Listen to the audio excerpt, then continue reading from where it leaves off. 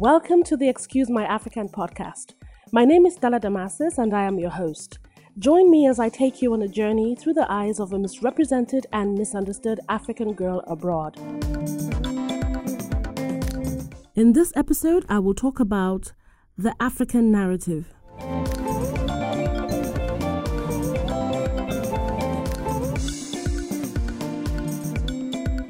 A couple of weeks ago, I saw an ad on TV. I think it was one of these DNA adverts that they were doing, and there was a voiceover of a girl who was talking about her ancestry, and then they started the advert with a group of women, black women in Africa in the old times, and she was celebrating the Amazons of Africa, the women who were her mothers and her ancestors and blah, blah, blah. And at the end of the advert, I realized that she was just about, 15 or how many percent African? But she was about 20-something% European and other percent of, I think African was the second smallest percentage that she had, according to her DNA. And I'm like, wait a minute, you have European DNA in you that's way higher than the African one. How come the advert, is paying more attention to the African side of it? And then I saw other things of people who are doing their ancestry DNA, and all of a sudden, more and more people are coming out to say, oh, I'm 10% Nigerian, oh, I'm 15% Ghanaian. Also, everybody is finding out that they have African roots. And I'm like, is this news? I mean, is this something that we should be shocked about or we should be jumping about? Because every black person in America or in England, your ancestors are already Africans. You know that. It's just for you to know exactly where they're from. But I have a feeling that from the wave of the Black Panther movie, all of a sudden Africa has become, the center of attraction. And this is the same Africa that we've been telling the whole world, look, pay attention to Africa and Africans. Because we are a people, we are a strong people. This is where your ancestors are from. We've been saying this, we've been preaching it, but all of a sudden, because of Black Panther, people are beginning to, pay attention to us, and not to the people, but to the place, which is very funny. And then everybody wants to wear their dashiki. Everybody is selling African print. And in fact, African print clothes are 5 times more expensive than designer clothes right now.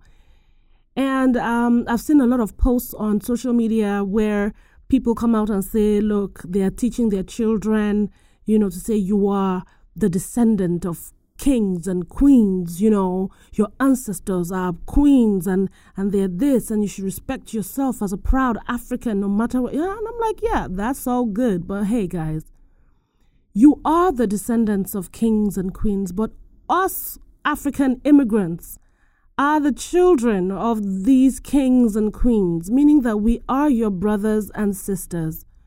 So it's funny how, there's still this great divide. And I'm saying this over and over again, just so that it sinks in. I'm trying to start these conversations. I'm trying to say, it's time we talked about it. It's time we end this whole thing of African Americans versus Africans. It doesn't make sense. We are all from the same ancestors. The only difference between you and I is that I was born and raised in Africa.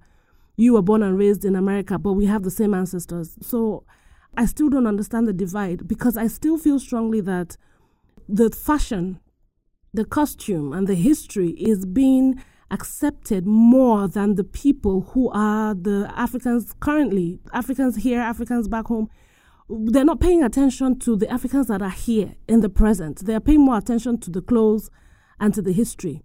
And it goes down to the media, to entertainment. I mean, America is telling our stories all of a sudden. They've told Wakanda, they've made their own Wakanda. Now they want to talk about the Amazon queens in Dahomey. Now they want to talk about the king, Mansa Kanka Musa. They're telling our stories for us. And then the journalists decide what part of Africa they want to show and what part of Africa they want to talk about. So it seems like we're just sitting and we're watching the whole world tell our story. But I feel it's time for us to rise up and let the world know who we truly are, tell our stories by ourselves.